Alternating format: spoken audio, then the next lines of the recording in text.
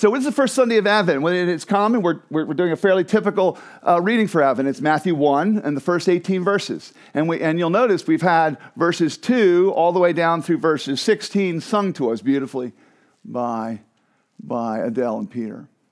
And that was it for some economy and stuff like that. But I want you to pay attention to that first verse. Well, I'm going to read the first verse, and then we'll read this 17th and 18th verse, these two verses. And most of the message will actually, most of this we're going to look at is very, very briefly are those three verses. And so there is something to notice here. Look at how this begins. Matthew chapter 1, verse 1. The book of the genealogy of Jesus Christ, the son of David, the son of Abraham. And then looking at those last two verses. So all the generations from Abraham to David were 14 generations.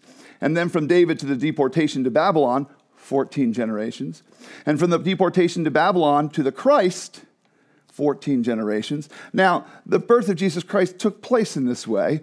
When his mother Mary had been betrothed to Joseph, before they came together, she was found to be with child from the Holy Spirit. This is the word of the Lord. Thanks be to God. And this is very, very brief. I do this because it's for me. Father, I just want words from you. I want words that come by the Spirit and for all of us. I want words from you, for myself. In Jesus' name, amen. So I'm excited about this. How many of you have done the 23andMe? Has anybody done that yet? You have? Jack, you've done it, Brandon. Any surprises? Any surprises? I'm kind of curious. Anything? Yeah. Any surprises? Any surprises in yours, Jack? In yours? You're 0.1% European. I can see it. No, apparently in this generation, there's a rising fascination. One of the most popular Christmas presents you can give right now is this testing kit. And all you have to do is a little saliva or something, and you send it off. And before you'll get back in the mail in 2 to 3 weeks or 6 weeks or whatever, some map of your ancestry. And apparently there are surprises that will wait some of us. And I've heard surprises about it. And so that's very popular now. It's always been popular. It always has been popular. I mean, the idea of knowing your genealogy, knowing where you come from, or knowing your family story, or knowing that's always been pretty popular. It's always been pretty popular to identify those things. But many of us probably can't go back more than 3 or 4 generations in this age. Isn't that funny? We did not keep records like that. That said fast. Has anybody ever explored deeply their genealogy? Like tried to really go? You have, how far did you actually go? 8 generations. My grandmother, apparently, she did it. This is many, many years ago. And we go all the way back to almost the Mayflower. But we were Tories. And so she could not become a daughter of the American Revolution. Because, get this, like just imagine, this is my mom. She goes back through her genealogy, and somewhere way back in here, in the middle of it, one of my forebears liked the British more than the Revolutionary War. And so she was disqualified from joining the Daughters of the American Revolution, a rather prestigious blue blood group on the East Coast. And they wouldn't let her in because they were Tories. And so that's an interesting idea to me because it shows one of the ways, or it's an illustration of, it shows one of the ways that our genealogy probably has more to do with our lives than we think, and probably would inform them. And I wonder what we could find in our genealogies, or what we might discover. There's a fun story I remember of a comedian actually telling the story of meeting the Queen. And this I love this. They were walking up a staircase, and there at the juncture, as you go from one landing to another, there's a big, big painting of Henry VIII. And every one of us, that's such an iconic image, you can picture it. Henry VIII, the big king. And as they're walking by, Queen Elizabeth looked at the painting and said, Uncle Henry was a bit embarrassing.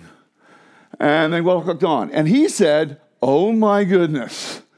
Like she just walks around the house saying, oh yeah, that's my uncle. He's a bit embarrassing. It's her history, and she has to own it. It informs her. It shapes her. And he said it was so interesting to watch how she casually, I just casually mentioned it. And a figure from history that we studied. Anyway, so genealogy, yeah. And so I'm going to say that this genealogy has been constructed in a way that's meant to tell you something about Jesus. It's constructed in a way to illustrate and to draw you into a knowledge of Jesus that might surprise you. And the intention of the writer, the genealogies, is more fascinating than it might appear by all the words that are very hard to even pronounce, all the names. Interestingly enough, let's kind of hone in here, and I want to point out some things that Matthew does very beautifully. You see that first line, the book of the genealogy of Jesus Christ? That is a direct lift of Genesis 2:4 and Genesis 5:1. He is actually quoting in that structure Old Testament passages back in Genesis. Why? What would be the importance of that? Don't miss this. Matthew is claiming, I'm writing Bible. I am in line. I am a sequence from the Old Testament to the New. There is a continuity, there is an integrity, there is a connection between them. And he is actually laying hold of that in the language itself. Isn't that fun? He's using language that they'll recognize as Genesis language, and thereby connecting the story of the Bible as one big whole. And I love that, and that's part of what he's doing. And what he's saying is the Old Testament belongs to us as the people of God. This is our genealogy as we have Christ. I'll toy with that a little bit more as we go along. There's another thing I want you to notice here, that there's that's enough for right now. I think, we don't have the genealogies anymore. And there's an interesting reason why. Herod the Great destroyed them because his own lineage was questionable. This maniac who ruled most of Palestine for I forget for how many years, he was the king for quite a long time. He tries to kill Jesus in the next chapter. He was so concerned about his own lineage not establishing his right to be king, he did a classic political move that sounds similar to what a leader today might do. He just wiped out every genealogy there was, so nobody could be a rival, and nobody could question him. So these, and one of the reasons I bring that up is we can't verify this. When you go from about verse 12 on, this part of the genealogy is not verifiable. We don't have external witnesses to it. And so a lot of these names are not anywhere else in the scripture. And so those are the observations about the text that I want you to kind of have in hand and be thinking about. But what I want to do is I want to mine this for clues about who Jesus is. And that's what I think Matthew's up to. And because his name is Matthew, these 3 points will actually start with an M. Isn't that so nice? Matthew, the miscount, the mess, and the meeples. The miscount, the mess, and the meeples. I'll explain all that in a second. The miscount. There's actually a glaring inaccuracy in the text. I don't know if anybody knows what it is, but it's right here. 14 generations. All right, go ahead and count if you want. There are 14 generations between these epochs in ancient history, between Abraham and David, and between David and the deportation, between the deportation and the birth of Christ. 14 generations. But go back. The genealogy is wrong. In order to make it 14, Matthew, between verses 7 and 12, omits 5 different kings. Takes 5 kings out, just to make it even. What a cheat. Do you think that? Do you imagine that? I mean, imagine somebody would think that. And in fact, what has happened is, in the modern world, we often look with contempt upon the ancient texts, saying what? They're written by primitive people who didn't understand or who are merely wanted to make things up in order to make the truth more palatable, or to make the truth neat or concise, or make the truth somehow packageable. But that is not what is happening. I want to encourage you something. This is kind of fun. This is not. This is an intentional miscount. And why do I claim that? Because the ancients were not like us in one very important way. They knew how to do arithmetic to an extraordinary extent, by the way. Their math was extraordinary. But they also took numbers and they had meaning. And this is still common in Asia, too, where numbers have a special kind of meaning in particular different cultures, and it's different culture to culture, but the numbers themselves have a pack a punch, and everybody knows it. We only have one number like that, really, in America, and that's like 13. That's the only number I can think of that we kind of like, everybody knows 13 is not a good number to have. It's not a number to have in your life. You don't want it. Maybe 666 for some people. I don't know. when I got to open a new account and it said, and my account number was 6669, I just sat there and looked at it. I was like, is that okay? Is that okay? There's 3 6. Is that okay? That works on us. In other words, it works on us, and I'm a modern. But in the ancient world, especially in the ancient world of the Jews and the Judeo-Christian tradition, what is what goes into 14? 7. And the reason that's important is in ancient Hebrew, if you repeat something twice, it's a way of saying it's perfect. It's perfection. Jesus does this when he says, truly, truly. That's a Hebrew parallelism. It's a Hebrew, actual idiom, which is meant to say this is a perfect truth. This is true as truth gets when Jesus says that. Now, so this double sevens, which winds up being 14, the writer is actually saying something very, very particular to you. And that is, however it seems, God has perfectly orchestrated this whole genealogy. There can be no doubt. Actually, 7 becomes very important in Matthew and Matthew 18. How many times shall you forgive? 70 times 7. You see, the same sort of echoes of the multiples of 7.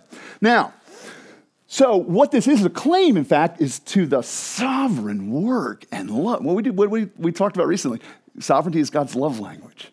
It's how God has loved despite the chaos. He has loved. And the miscount is not a miscount. He is claiming we arrive here at verse 17, and we are a part, and we have seen, and we are witnesses, and we are reading about a perfect plan that has been executed in perfection. In fact, the writer's going to keep saying that Christ came in the fullness of time. Like everything was ripened. Everything had come to a climax at a certain crescendo and necessity. And that is the 14. It's a theological statement about the beauty of God's plan. It's like this. I don't know if you've ever done this. Have you ever seen brass? Brass, when it shines, when it's really been buffed, it just shines, right?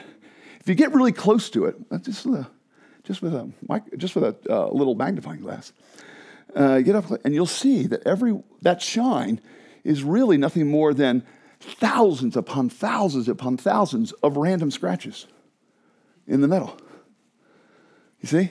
So you're down in the metal, you wouldn't know, in the scratches and all the different things that happen, you wouldn't know that if you backed up, I knew I was going to knock that out. And when you backed up, you could see the shine. You get it? You could see the perspective. And that is what Matthew's doing.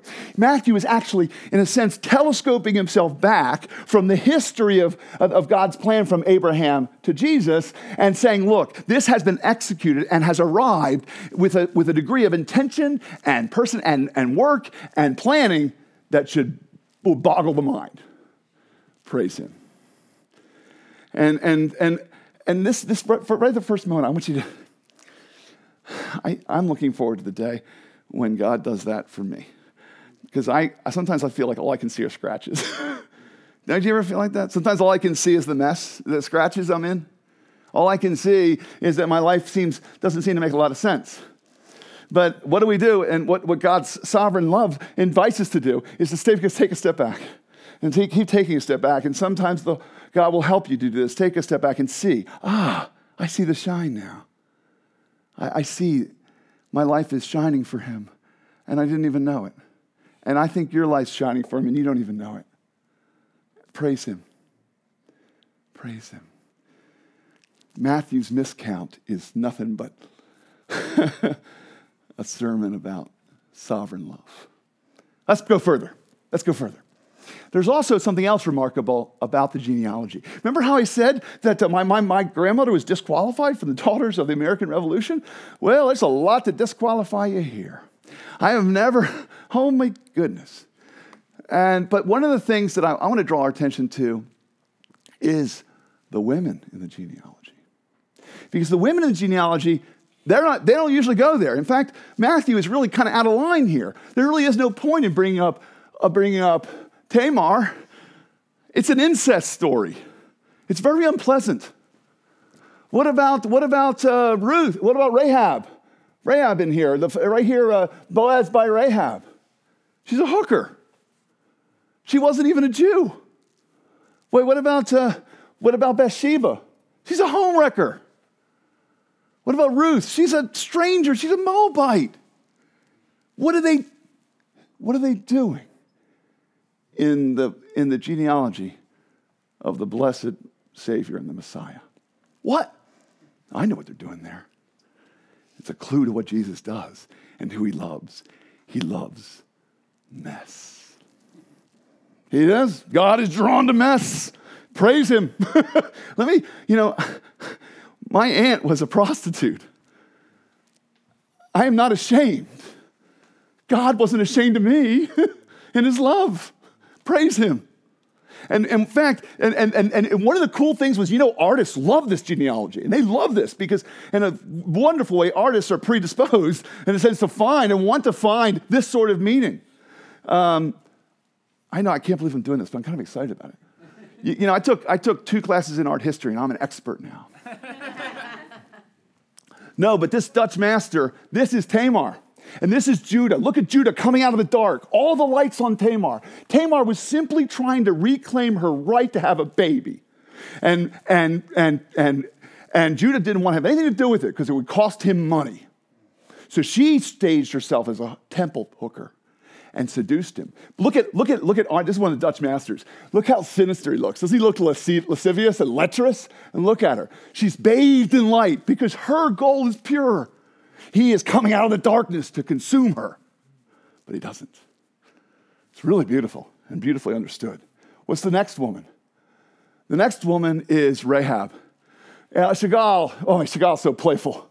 You almost look at how suggestive it is. Rahab is a hooker. What's she doing? She's offering herself. She's coming on to them. That's what would have happened. She would have thought they were there for business. That's what you do. That's why men go to them. And what does she find out? What does she find out? And she towers. Look how Chagall, he makes her tower. Why is he making her tower? She's in the genealogy. Her stature. Nobody should have remembered her name. Why is it so suggestive? Well, do you know what Rahab means in Hebrew? Wide. As in legs spread wide. And you may say to me, Chris, I can't believe you say that. You've got to know Hebrew is crass and can be very, very in your face. And I think we need to get in each other's faces a little bit about this. Why? Because Jesus loved the girl whose name was Wide and said, that's one of my moms. And I celebrate her. The next is, this is Blake. Well, I love Blake. And Blake always has that. This is totally Blake. The whole idea is the light is coming from the left, and that's where innocence is. And she is going off into the darkness with dark hair. She is desolate, and she is clinging to life. She is completely bathed in innocence and white. That's Blake's weird view of the world and his odd. I mean, William Blake was really weird. He was a nudist.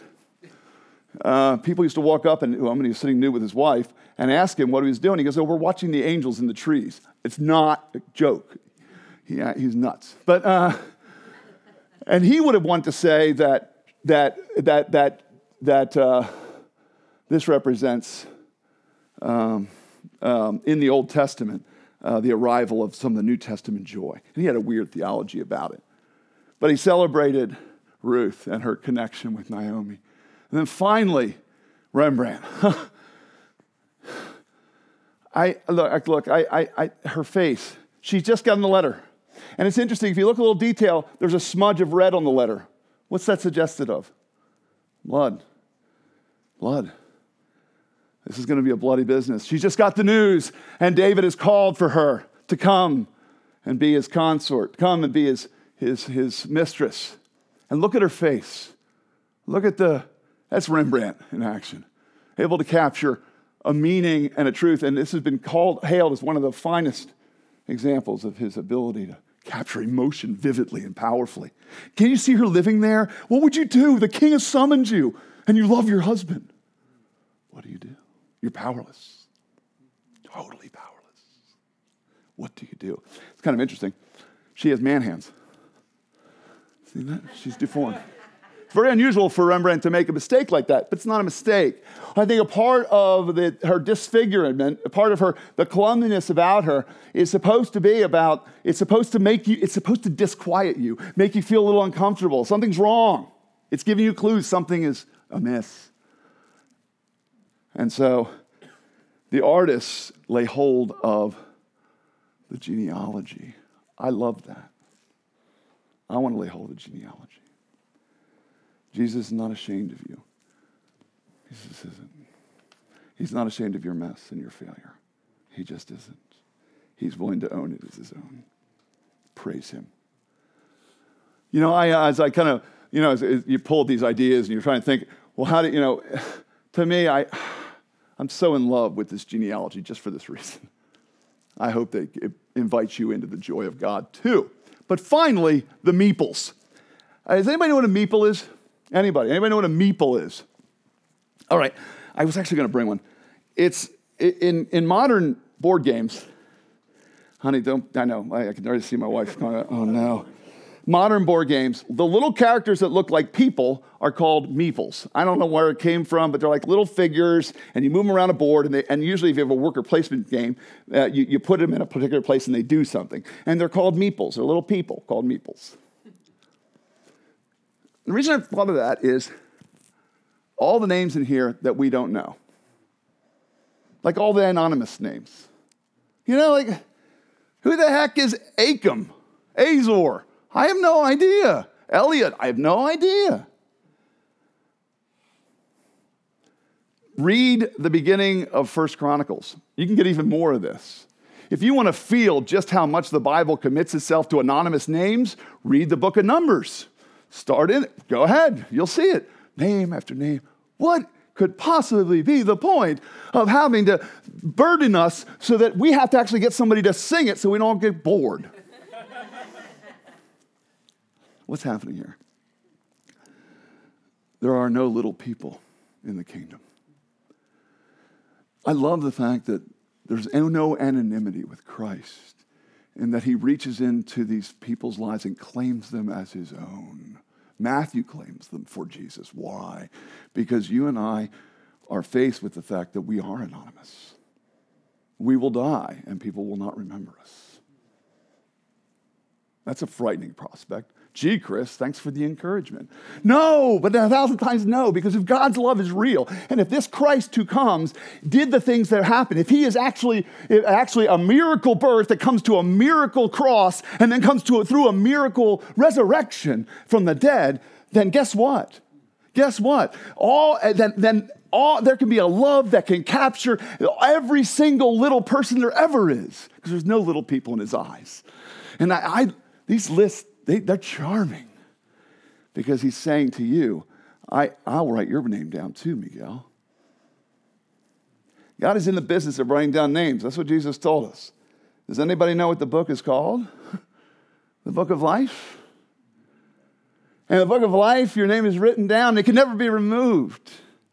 In the book of life, the idea is it's a book of life. It's a book where it's recorded, and the point there is not that there's some book somewhere. The idea there is a book is an analogy for us because we use books and we use stuff like that. But the idea is that is how real it is, and you are not anonymous to him. You have never been anonymous to him. And in the history of all things, when he makes all things new, your story will be a story to be told by the King, by Christ, the Savior, the Son of Abraham, the Son of David, the Messiah. Like, that's what he's saying. And our lives count and they matter because of his love. And praise him. When you struggle with your own insignificance, it's enough to make you have a bad day. It's enough to make you want to die. It's enough to make you want to give up, surrender. But don't. Would you trust this Savior? Trust him. Seek out to trust him. And I hope you trust him because you can trust him. Because the miscount is a story. It looks like a miscount. It's a story of perfect sovereign planning and love. The mess, well, Jesus loves mess. He owns it, and he owns yours when you trust in him. And finally,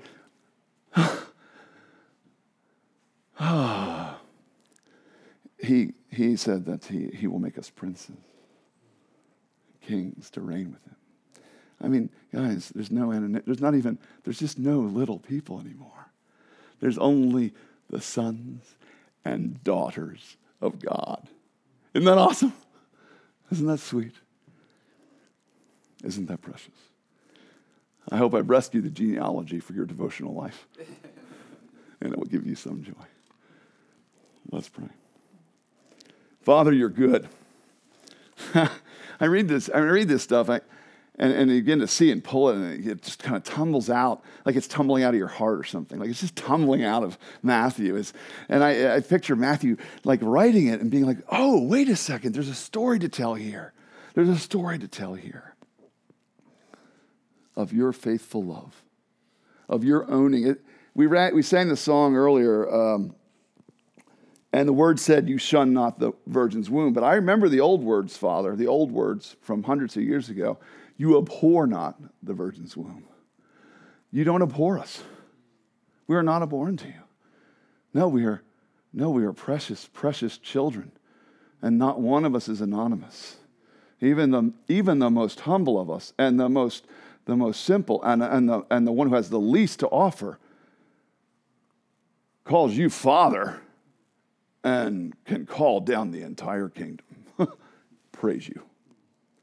Would you let the genealogy in this season, the Advent season, in this worship, restore us into joy and restore us, and maybe we can find ourselves again here in your plan, like we read in the genealogy.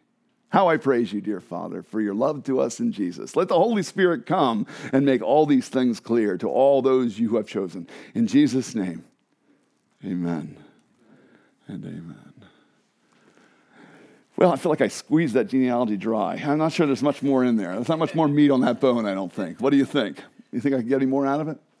No. And so we will continue in Matthew next week. But now, how do we respond to a message like this? And what do we do? This is where we come to communion. Communion says all these things, right? Communion says all these things. It says a truth that God is sovereignly loving. It says a truth that God enters our mess. It says a truth that God has... Remember, this is supposed to be a re-celebration and a restructuring and a reformatting of Passover. And God has always been about this business of eating with us and loving us that way. No meeples, but people sat down to dine with the King of Kings. I love this. I love everything about it. On the night he was betrayed, our Lord Jesus Christ took bread. It happened to be Passover. And he took bread, unleavened bread like this. And he broke it and he said, this is my body. This is my body, which is for you. Your sustenance is for you. Take and eat. And then after dinner, he also took a cup of wine. We have wine here to the right and grape juice to the left for those who prefer it. But he took a cup of wine and he said, this is my blood shed for the forgiveness of sins. Take this and drink it. So in this table, and in this body, in this blood, and in the bread and wine, he is offering himself. And again, you see, it's so simple, it's so basic, it's so easy to understand, it's so comprehensible. A Jesus who loves our mess. I love this. Now, so I want to invite you. Now, I'm going to do something today. I'm going to attempt to insult somebody right this moment. I'm going to do an anti-altar call. What I mean is, I have to bar the way to this table for one kind of person. If you think you're a good person, you are not a part of this story yet. Because this story of God's love is for sinners. And sinners only. So good people, I would encourage you don't really need the table. Don't be offended. Well, what do you need it for? But God's love is for those who are broken, not for those who imagine they are whole. So the second message, the second message of that is that just as this table is not for good people, who is it for? It's for sinners. It's for the broken. It's for the needy. So, who are four women who would have loved this table? Tamar, Rahab, Ruth, and Bathsheba. And I'll tell you, you couldn't keep them from this table, I'm pretty sure. Now, finally, so you're invited to this table if you know Christ and see your need for a Savior. But there's a final group. If you're a skeptic today, and as I make these claims, I've made some pretty bold claims about God's sovereign plan and history and everything. And if you find my claims untenable or questionable, and you're not in a place of faith yet, then I would ask you to watch us take communion. And I'm hoping you'll be provoked to envy that we could know a God that way. I hope that you will be like, oh, wow, that's something I want to be able to do that someday. I wonder if that's possible for me. So anyway, if you're a skeptic, I invite you to watch, and you can chuckle. It won't bother me. Okay, Christian, brother and sister, tell me, what do you believe? We believe in God the Father Almighty, maker of heaven and earth, and in Jesus Christ, his only Son, our Lord, who was conceived by the Holy Spirit, born of the Virgin Mary, suffered under Pontius Pilate, was crucified, died, and was buried. He descended into hell. On the third day, he rose again from the dead. He ascended into heaven and is seated at the right hand of God the Father Almighty. From there he shall come to judge the living and the dead. I believe in the Holy Spirit, the Holy Catholic Church, the communion of saints, the forgiveness of sins, the resurrection of the body, and the life everlasting. Amen. Come.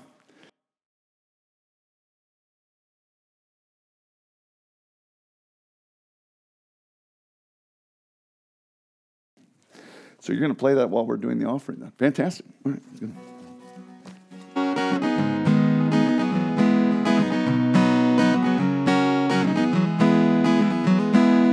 Abraham had Isaac he had Jacob he had Judah and his kin.